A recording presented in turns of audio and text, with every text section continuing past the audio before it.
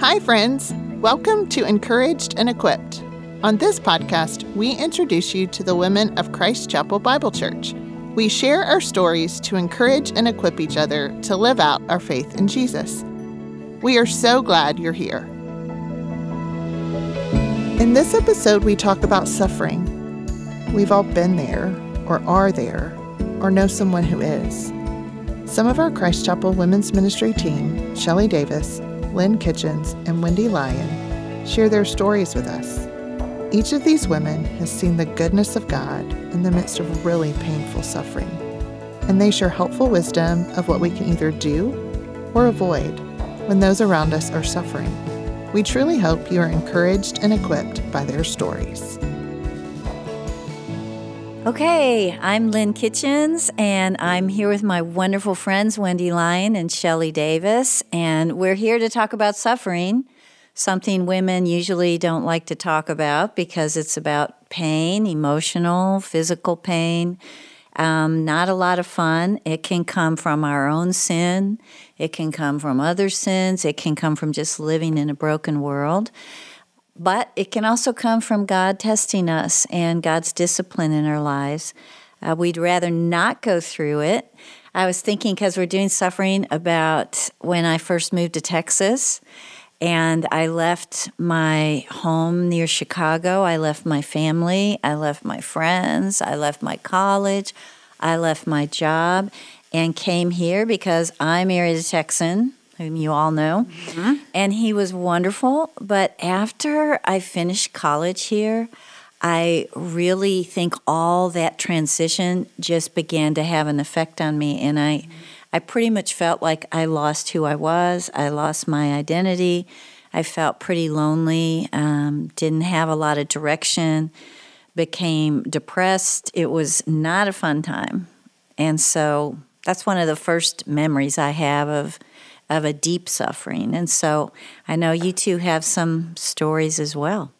You know, Lynn, you know a lot of my story, but I didn't become a believer until I was 24, and I had a significant time of suffering in my life when I was 15. And so when I think now back to that time and to my life as a believer, it's so different to compare those two experiences of suffering as a non-believer and as a believer.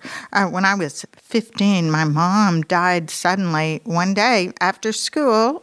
She had a heart attack and died, and I was with her, and it's hard for me to even describe how painful that was for a 15-year-old. But even more than just being a teenager and having it be my mom, my memory of it is, as an unbeliever, it was like drowning emotionally, the suffering was, because everything was dark. Everything was hopeless. There was not one light or one solid thing to stand on. It was just drifting in this sea of grief. And so then if I fast forward to my life as a believer, one of the times of suffering I had was several years ago, and you both were there, so I know you remember this, but my sweet grandson Aaron, when he was 2, he accidentally ingested a fatal dose of a heart medicine. And so after they rushed him to the hospital, Cook's emergency room said, "There's no antidote for this. His heart is going to stop, and there's not anything we can do." So when the kids called me and said, he's dying and they can't save his life, as incredibly overwhelming as that was, the first thing I did was reach out to God, something I didn't have when I experienced the loss of my mom. And so it was so different. I immediately went to the Word of God and began to, just cling to the truth, actually, of Psalm 46. God is my refuge and my strength. And I just held on to that. I knew that I had a rock to stand on. I knew that I had someone that walked along beside me and cared about me. And even if the worst possible thing happened and we lost that sweet 2-year-old, I knew I was not going to be alone in that suffering. And it was such a completely opposite and different experience. I wouldn't say it's joyful to suffer with God, but it certainly is hopeful to suffer, with God. And y'all know the end of the story. They did find it's a good ending. Yeah, they did find an experimental treatment to put him on a heart bypass machine and saved his life. And he's the cutest 10-year-old you'd ever see today. So we got to watch your faith through all that difficult time, and it was really, it gave us encouragement just to see your faith during that. Well, yeah.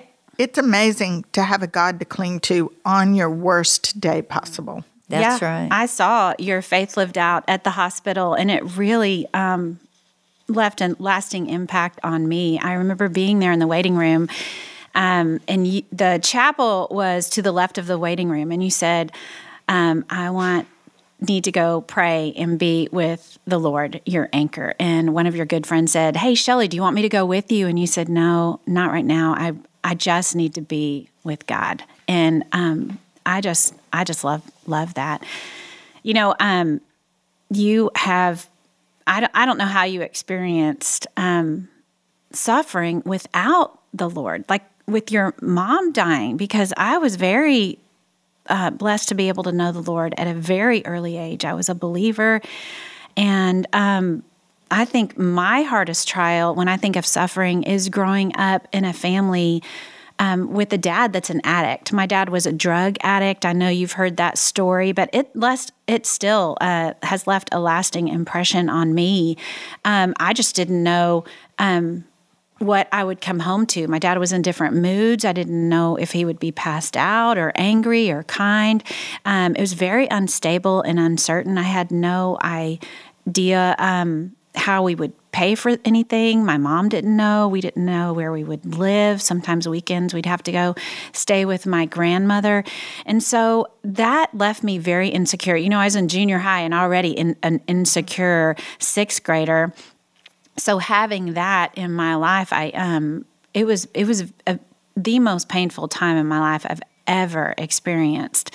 But like you said, God was my anchor. I really had nowhere else to go. I praise God that He saved me at such an early age, because I went and talked to Him. I climbed trees and tried to get as close to Him as I could, and I'd open His Word and read it and just cling to His words in Romans and scriptures I'd learned in church. And so I would say now the suffering I go through, that time with the Lord, He really sealed my relationship with Him. He became my very best friend. I remember just during that time when I first moved here, and I was sort of caught in the depth of that sadness, just feeling that deep hurting, insecurity. I would believe lies that were out there, just kind of floating around, that I wasn't needed, that I was unimportant. And I got so caught up in that lie. I can remember putting a calendar up on my kitchen wall, and I would write down what I accomplished each hour throughout the day, just so I could look at that and feel good about myself later on. It was hard. Yeah, Lynn, we are so spiritually vulnerable when we're suffering. We're at the weakest point in our life, and the pain is so great. And I think Satan pursues us in that vulnerability. It's like you've put down your shield, and he can shoot every dart and arrow That's at right. you. And I think for me, one of the struggles I had feeling vulnerable during suffering is thinking, have I been abandoned by God? If God is so big and so powerful, in our humanness, we try to step in and keep people from suffering, stop their pain, whatever. And God doesn't always do that. So it's hard not to believe the lie that He has abandoned us, right. In the midst of our suffering, or even that He's not big enough to stop our suffering. Yeah, I have lots of lies I believed at that time as a kid, not really very mature in my faith.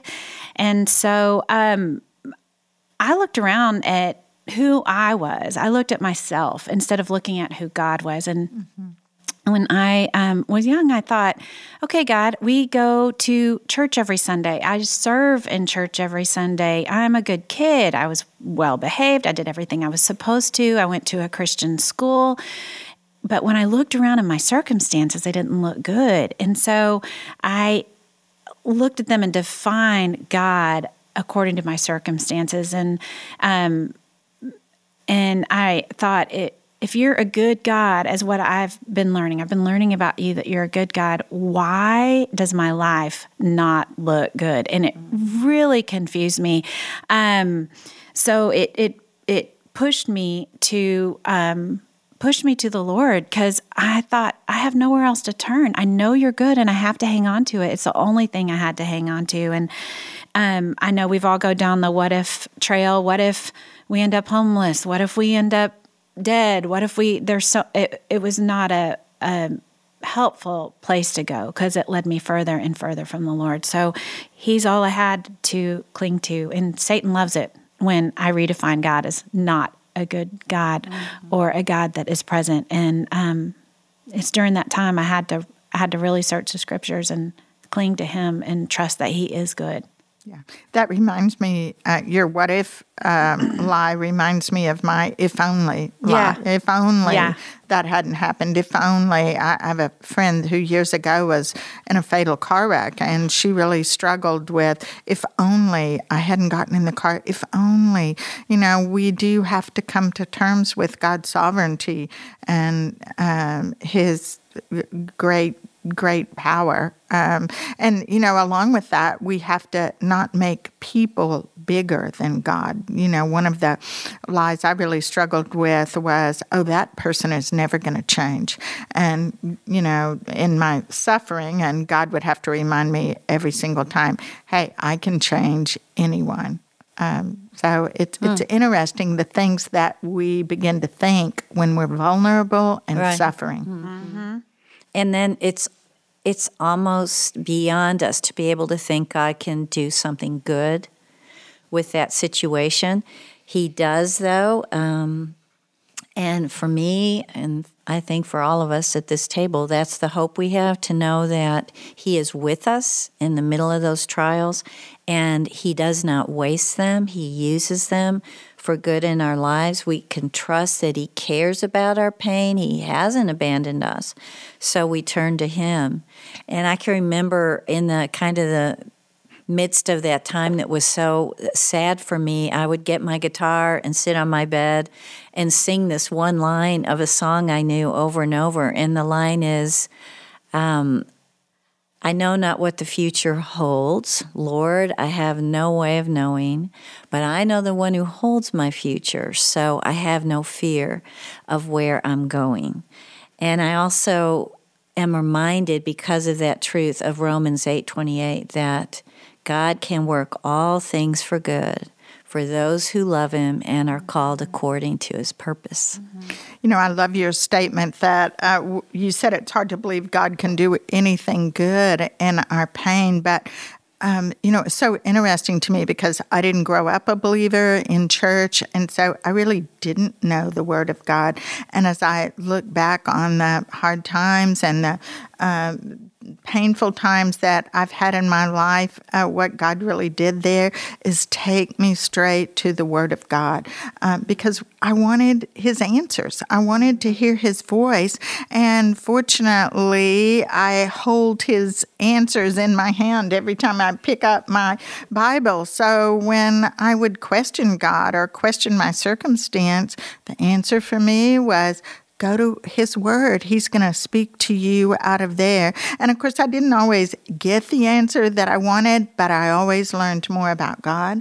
I always learned more about what how he wanted me to live my life in the midst of suffering. And so I finally, it took a long time, but I finally learned on my most painful day, where did I need to be? In the Word of God. And he did the most interesting thing. He kind of gave me categories of things to learn about him in the midst of my suffering. Like if I would think, well, this is too hard. Even God can't handle this. Well, then he would lead me in the Word to really studying how big and powerful is God. Go look at Job 42. You'll see all of the things that God answers Job with. And he absolutely is big enough and powerful enough. If I thought God doesn't really love me, he would say, go read in my Word about the love of God. So it really, suffering and pain was really a tool in my life to take me to the Word of God, to learn the truth about who God was. So he uses that suffering in some unique ways in our lives. Yeah. I remember the verse that meant a lot to me was James 1:5, where it says, when you're in these kind of difficult, hard, scary places, just go to God and ask for wisdom. And what a promise that we can get wisdom from God himself to help us kind of understand and walk a dark path, and knowing that there's he's at our side and he's giving us wisdom during it.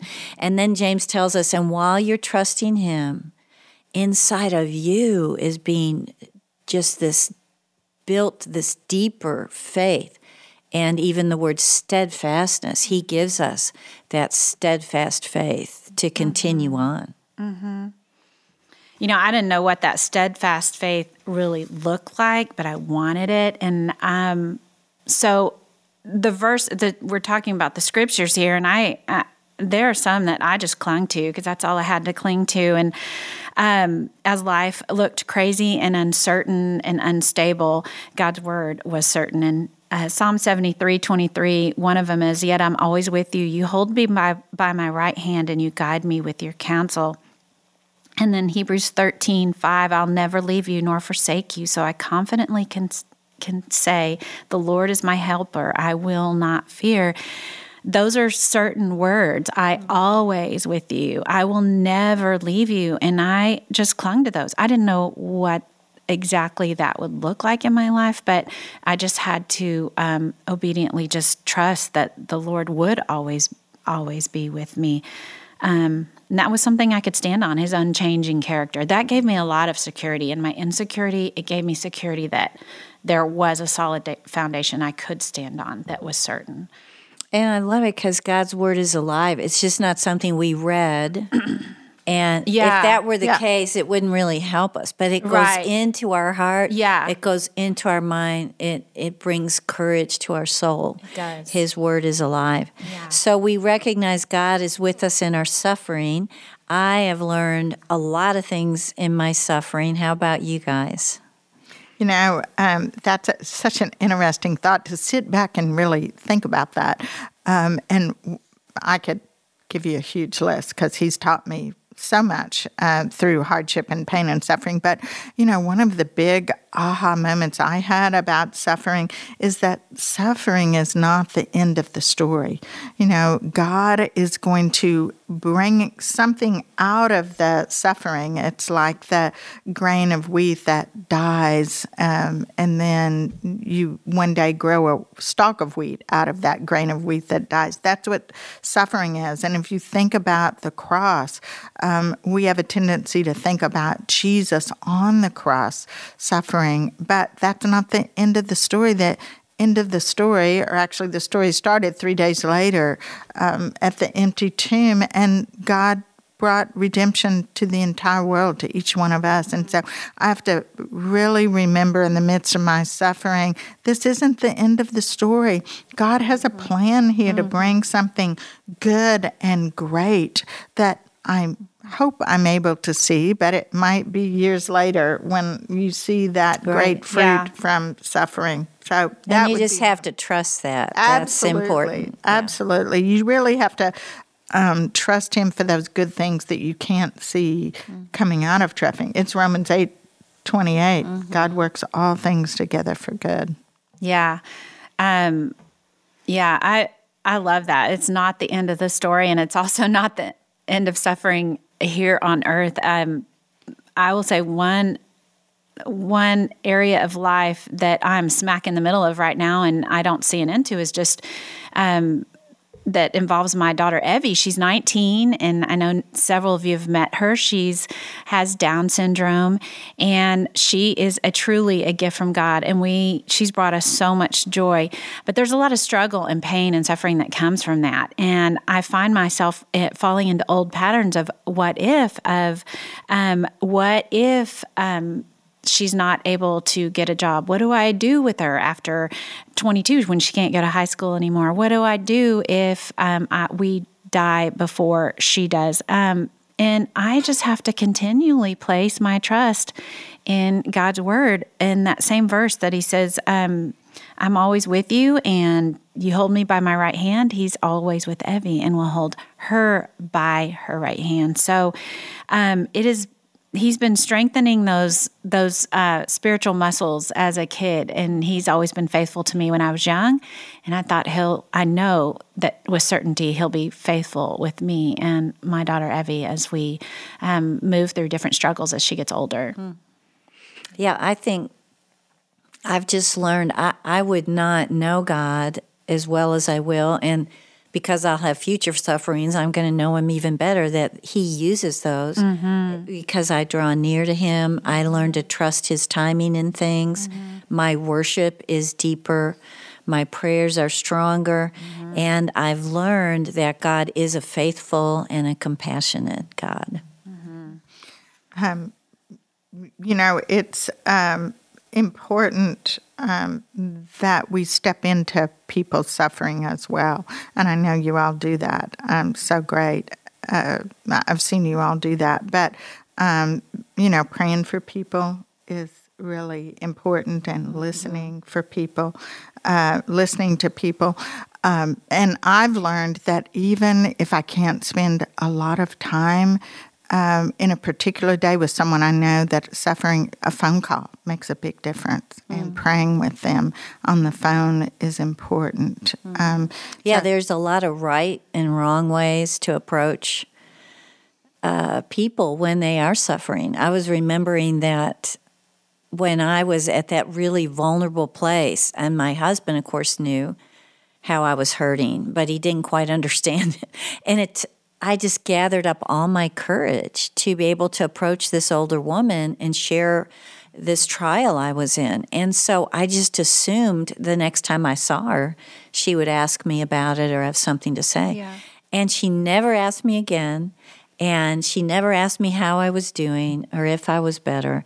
And I could have really been encouraged just by her care and her concern for me. And it's such a great example of, intentionally looking around and seeing who looks like they're in pain today, because, it shows on all of our faces.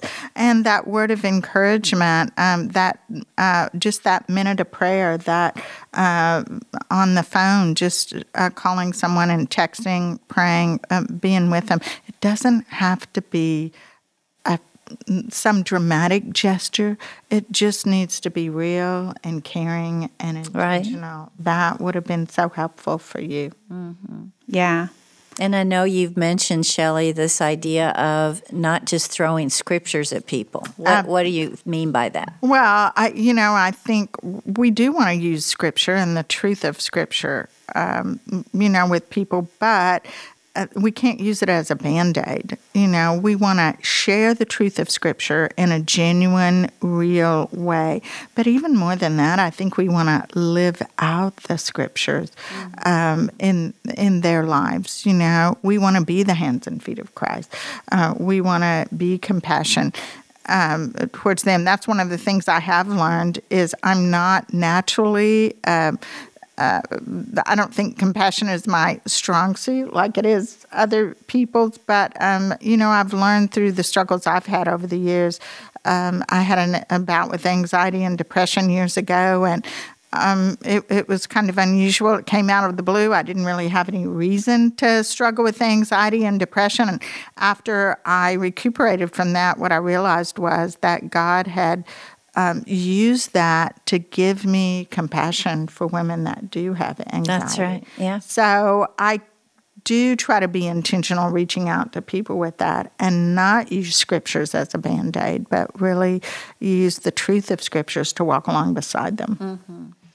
Yeah, I've learned a couple things. Some things not to do, some bad habits I have, and then some ways God has, like you, Shelley, increased my compassion. And one of them is something I do that I'm trying not to do is compare myself to other people. I think, well, my situation's not as bad as so-and-so, or it's not as bad as so-and-so. And so it's easy for me to kind of dismiss the portion that God's given me and not sit in it. So I'm really trying to just sit in it and talk to the Lord. And I don't want to miss out on what He has for me during my suffering instead of avoiding it and comparing myself to other people's situations, because it's my life and what He's given me, and His intention is for me to get to know Him better through that. So that's something I've learned not to do. What He has done in my life is, like what you said, He's grown my compassion in a way that only suffering can do. I remember sitting in a hospital room and I had to take Evie for some testing, and I was sitting there crying, and is when I first found out she had Down syndrome, and there were tons of people in there, and they just stared at me, and I was bawling, like ugly crying, and I thought, I am so lonely, and I will never let someone sit in a hospital room by themselves again. I won't do that. And it really changed me, and I've been able to do that. And it's a privilege to be used that way. Also, as Evie got older, I got to know some moms who were I knew exactly what they were going through, and then they had children with special needs or Down syndrome. And I would bring Evie over as a toddler just to give them a picture of what their life might look like later, because they were just stuck in this, will my child ever do anything? And so living out that scripture instead of throwing it at them, it was a great way to give them a vision of, you can do it. God did this for me. You're going to make it. You're going to make this through with the Lord. He's going to get you through this and really change you and grow you. And it was hard because I wanted to be sad for them. At the same time, I was so excited for the spiritual growth that I experienced that they would have in their own life. So, it's I'm grateful. I don't know that I would ever have that compassion had I not struggled through it. And when I look back at the time with my dad, and I looked around and thought, what is good?